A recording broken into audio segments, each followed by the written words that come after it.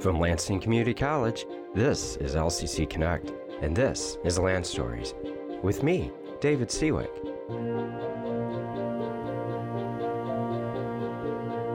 Each episode explores a different topic, such as the people, business, neighborhoods, communities, buildings, and other phenomena that make up the history of our college and our region.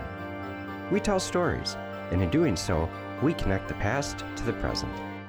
We tell stories indeed on Land Stories, and this week I am very honored to have a very special guest in the episode. We are going to discuss some important signs that have popped up. Yes, I said that. Signs, as in that very thing that one stares at all the time, actually, when we're out and about, because we see signs everywhere. And on this episode of Land Stories, we're going to look at some of the historic signs that have been here in the Lansing community over the years and learn a little bit about them. And welcome very much. Appreciate you in the studio today, Dan. Thank you, David. And Dan Siwik is my brother. He's actually my twin brother, which is really cool. And I don't have the opportunity to interview him very much, really for anything. So when I asked him to come into the studio and talk to us for a few minutes today about signs, I was delighted when he agreed to do it. Thank you very much for having me, David. So, Dan, we'll get to your background a little bit here. I thought it'd be interesting to start off by actually asking you a couple of questions about signs and the nature of them. And not to catch you off guard a little bit, but knowing that Lansing was founded as a city back in the 1840s, and of course it was founded to be the new capital of Michigan, if I had to ask you a question of what do you think was the first sign that ever went up in Lansing, what would it be? What kind of a sign would it be? Do you think it was a sign for a business or a road sign or something of that nature, or welcome to Lansing sign? It would have likely been a road sign or a sign for a church, perhaps even a sign for the cemetery. Sure. You know, that may seem like kind of an odd question to ask. What was the first sign that ever went up into a community? But signs are really important. And usually the signs that people encounter every day are wayfinding signs. I passed many wayfinding signs on my way to the studio here, and I imagine you did as well. So Lansing Community College has a really interesting way sign on our campus. It's a sign that's both historic in where it used to be, and it has a historic story to tell and what has been done to that sign recently. The sign I'm referring to is on the corner of Shiawassee Street and Ionia Street, right in downtown Lansing, on the edge of Lansing Community College's campus. It's a wayfinding sign that is triangular in shape, and it is a tall pillar that stands about 10 feet tall or so. And at one time, it actually stood a few blocks away on roughly the corner of Kalamazoo and Townsend Streets in downtown Lansing, where the old YMCA building was. A few years ago, Lansing Community College acquired the sign. Actually, the sign and some of the labor involved in moving that sign to its location were generously donated by Julie Lawton and her real estate company. So, Dan, one of the things we discovered when we moved that sign was that it essentially had a complex construction that consisted of three parts to it. And I want to ask you about one of those parts. One of those parts was the appearance of stained glass. And we were able to have some of that stained glass appearance, we, meaning Lansing Community College, reproduced when that sign was moved over to its current location. Back in the day, when that sign was put in, which is when that building was built, right after World War II, we're talking the 40s, Dan, how common was it that somebody would have actually put something like stained glass, or at least the visual effect thereof, on a sign? Was that rare back then, or was that something that you would have seen common? Well, a sign like that is really designed to do a couple things. So what do all signs do? They convey a message. In the case of that one, though, the message was to tell a little bit about the building, perhaps the architect on it, some of the people involved in it, a little bit about the building itself. So because of that, though, that sign was intended to incorporate into the architecture of the building. Sure. So in that sense, it's kind of like, almost like an artistic rendering of the building itself in miniature form. Yes, exactly. And artistic's actually an important word there, because at that time, in the 1940s, sign making was still very much an art. Okay. And over the course of really the last part of the 20th century and into now, sign making has very much turned into, it's really transitioned from an art to a science, and really every aspect of it. Obviously, there are still artistic elements involved in any good sign making, but at the time that sign went in, it was very much an art. And that type of sign would have been looked at as much an art piece as it was a communication device.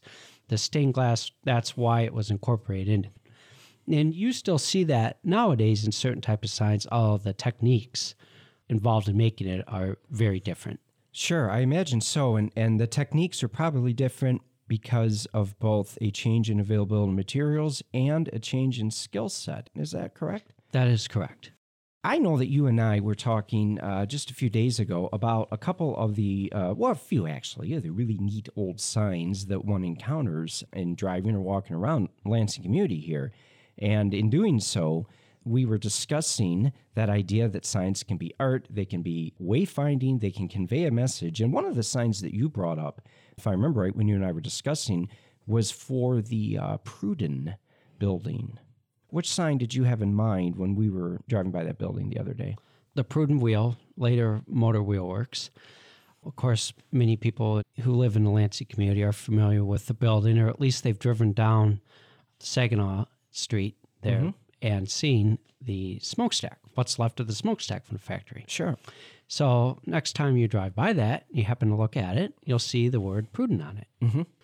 And the way that was manufactured was it was put in right into the structure of the smokestack itself. So the decorative brick that covered the smokestack, they changed the color of certain bricks to create the word Pruden. And that would have been considered a landmark at the time for obviously the company that put the stack up and put the factory up. You know, it's something they would have been very proud of. Oh, sure. And you would have been able to see it for quite a considerable distance away, especially back then, as Lansing did not have any buildings in it at the time that were taller than the Capitol Dome. And there's a specific reason for that, actually. For a good number of years, the city of Lansing had an ordinance that forbid any construction company from building a structure that was taller than the Capitol Dome intending to be the overwhelming point of focus when one was to get a vista in which the skyline of Lansing would appear in the distance. But of course, with the growth of Lansing, structures ended up eventually exceeding that height. Now, Dan, you and I talked about another sign as well when we were doing our research for this episode, and you and I actually were just talking about that here a few moments ago. And it's another sign that actually stems from way back in the day. We're talking even before World War II. Which sign is that we were contemplating? That was the old Michigan Theater building on what we now call Washington Square. But before we get into that, I want to touch on a little more about the Pruden Wheel sign. It's interesting to look at old aerial photos of a city, one the size of Lansing or bigger. It's interesting to see what stands out because obviously they didn't have Google Maps back then, right? But the idea was kind of the same. And getting back a little bit to what you talked about with Lansing, building ordinance and whatnot, sometime if you're in the Capital Area District Library, the downtown branch, they have a very nice overhead shot of Lansing. And it kind of explains the general, what they called at the time, the bowl concept. Sure. Where everything was to be a bowl, essentially, into the Capitol. Oh, really? Yes, and the Capitol was kind of the center of it. So that's why they wanted the buildings all to be shorter than the Capitol. I see. That's fascinating. But if you look at an overhead shot of a city at that time, you'll see, like, typically smokestacks is something you'll see, or water towers, because obviously the industrial enterprises needed them to produce the products, but they also use that as valuable advertising space. Oh, of course. And we'll get back to the Michigan Theater sign here in a bit, but immediately two other things pop into my mind that I don't want to forget about, so we'll follow up with them right now. One of them is this idea that signs become a part of city planning and urban planning. Yes. Right? And of course, well, I say of course, it's obvious to you and I, Dan, but not necessarily perhaps to some of the folks who are listening. Communities have sign ordinances, don't they? Very much so. And the word planning there is very important because it helps plan the aesthetics of a community. Obviously, there are trade-related safety concerns with signs. So that sort of thing is dictated by the ordinance to some extent, but also the planning. So cities have consistent aesthetics and whatnot with their signs. Sure. And this is an issue that comes up, I think, in any community that is going through changes. And changes could be population growth, could be population decline, it could be a major change in the business structure. A variety of things encompass community change. And oftentimes, the sign ordinance, or say ordinances related to how many entrances or exits can be on a road, any kind of planning, any kind of access point planning that takes place, the sign has to be a part of that, doesn't it? Absolutely. And there's been, a lot of opportunities lately in this area, at least in my mind, to contemplate this sort of thing. And actually, Dan, as you and I were talking a few weeks ago, planning this episode out, one of the things that generated the idea in my mind was driving down 496 right after the construction was completed here, the most recent round of it, and seeing all those brand new green interstate highway signs hanging up and watching some of those get hung with the construction work is really what got me thinking about what an important role signs play historically. Now, when it comes to a sign ordinance, would a community like Lansing have had a sign ordinance going all the way back to its founding, or at least something that would be equivalent of? Well, what they likely would have had, at least ordinances that dictated the installation procedures as far as to make sure when a thing's hung, it's not going to fall off the building and hit someone. There would have been certain construction codes dictating that, and certainly any lit sign because of the electrical requirements. Okay, yeah. But as far as specific ordinances related to aesthetics and heights, I cannot speak for that. I do not know the answer to that question. Sure. Didn't mean to put you on the spot at all. Actually, you did answer it in a really good way, getting me thinking about another thing that we haven't touched on yet. But that, of course, is some of the science that goes into making signs, including signs that are electric. And maybe this is a good opportunity to get into that sign that we've mentioned here a few times in the last couple minutes or so, and that would be that Michigan Theater sign. Certainly. So to kind of paint a picture here, the Michigan Theater, as many of you may know, was located at 217 South Washington Street here in Lansing, in the area we now call Washington Square. The building has had a few lives, if you will, and it's currently been redeveloped. It's actually a very nice space inside. If you have a chance to go in there.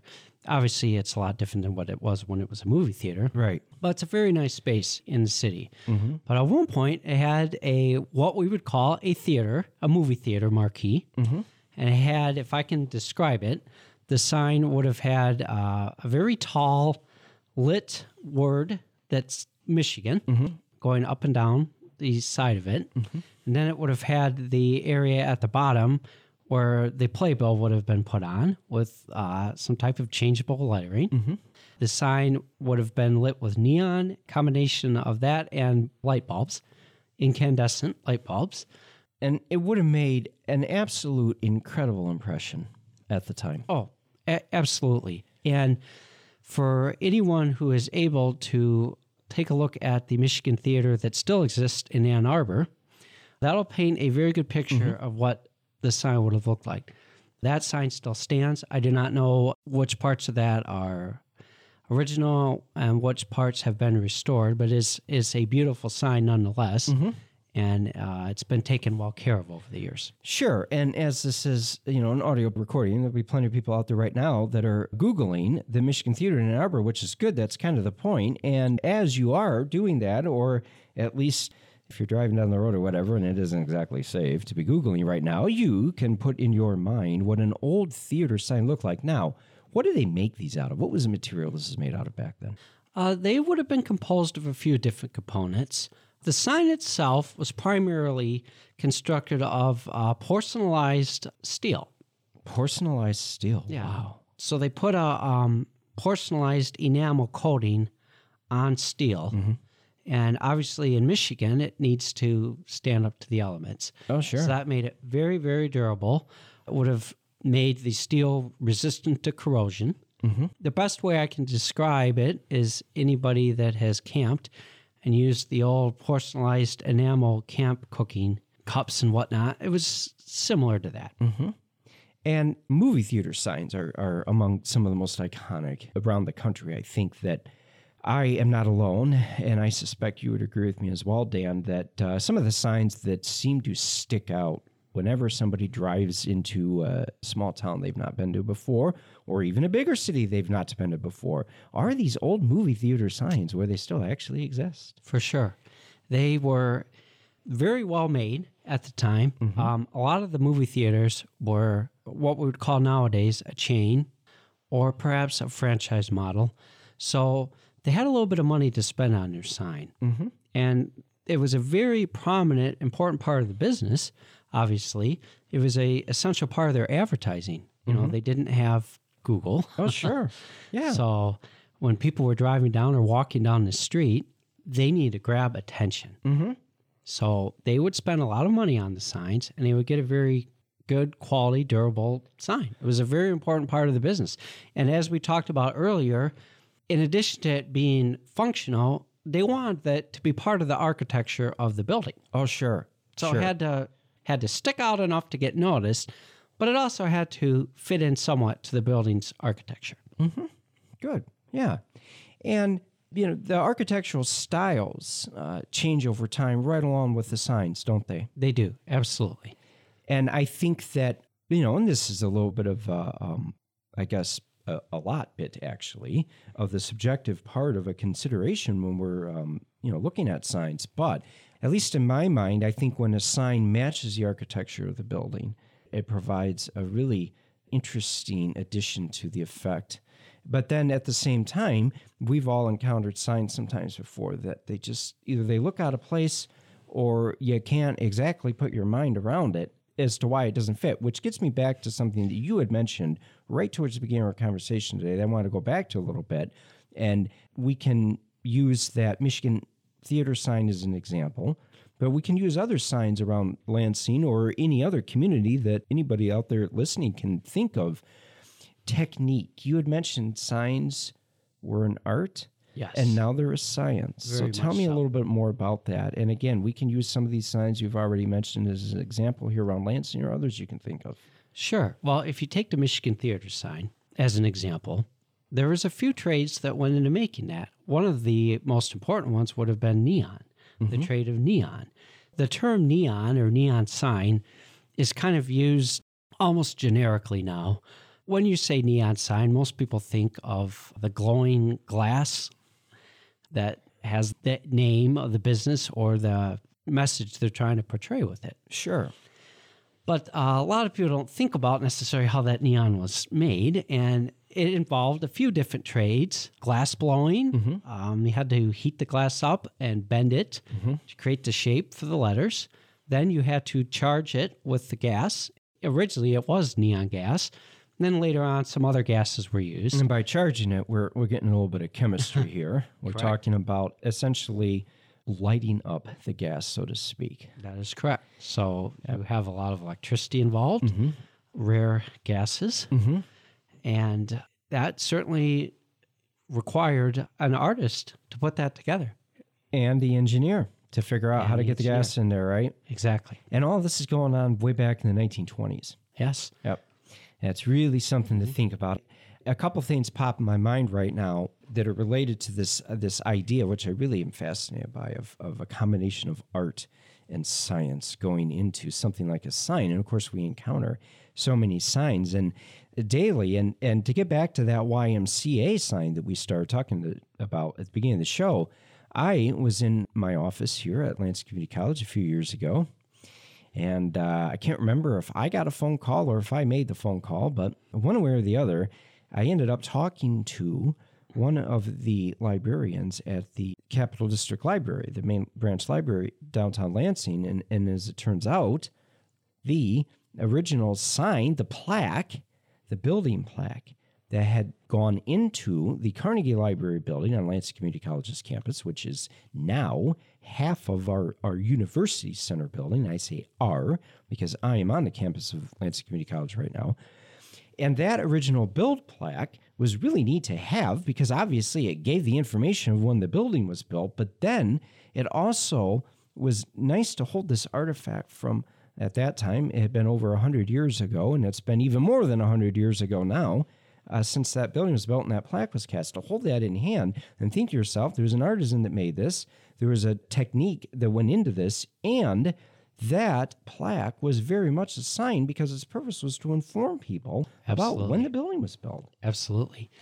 And those type of things, the bronze plaque, for instance, that very much involved art and science as far as creating the mold to make the sign, and then the mechanical skill required to pour the metal and then finish it off.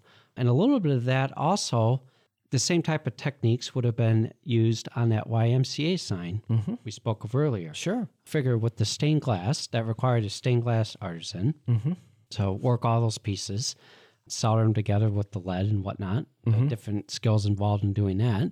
Then, of course, you would have had the mason, the masonry skills required to make the column, and then the metalworking skills required to make the plaque. Sure. And we at Lansing Community College had to replicate some of that original craftsmanship that was done when we had that sign moved. Our talented beyond any and all means of describing it artist in-house, Bruce Mackley, was able to recreate some of the elements with the stained glass recreation that we did on that. Yours truly, actually, don't ask me how I got involved in it, but I ended up doing the artwork for the plaques, and then we had a company that did the castings on those, and then we're able to make those plaques and deliver them to us. But moving that sign itself was quite the project, and of course, I'm trying to make sure I don't forget anybody in mentioning this sign who is involved in it, because it tells us about how these things were put up to the beginning. We had some of our own folks involved in the final installation of that sign. And I'll put a shout out to Ray Johnson and Brad Latusic in particular of putting the plaques on that sign after we got them from the company that made them. And it's funny because when you get to that point of the process, the job site probably actually didn't look all that different than it did in the 1940s when that plaque went in. Sure. Still a hand labor involved in putting the plaque in and whatnot. So yeah, really something else to see that see that legacy last this long. Well, this episode, it has flown by as it usually does, and Dan, I want to thank you very, very much for coming in and talking to us. I will do the same I always do. I will extend an invite for a future episode because there is absolutely no shortage of signs to talk about when it comes to Lansing. They were such an important part of our community's history. I can't thank you enough for coming in here and helping us learn more. It's been my pleasure. Thank you, David. You've been listening to Land Stories with me, David Siwik. For more information on this program and to stream past episodes, visit lccconnect.org. LCC Connect is the official home of the voices, vibes, and vision of Lansing Community College, offering hours of original and exciting programming. Hosted by faculty, staff, and community members, LCC Connect explores our college's work in the community, important topics in higher education, and our vision for the future. Catch the vibe on 89.7 FM or online at lccconnect.org. Until next time, remember, keep telling good stories.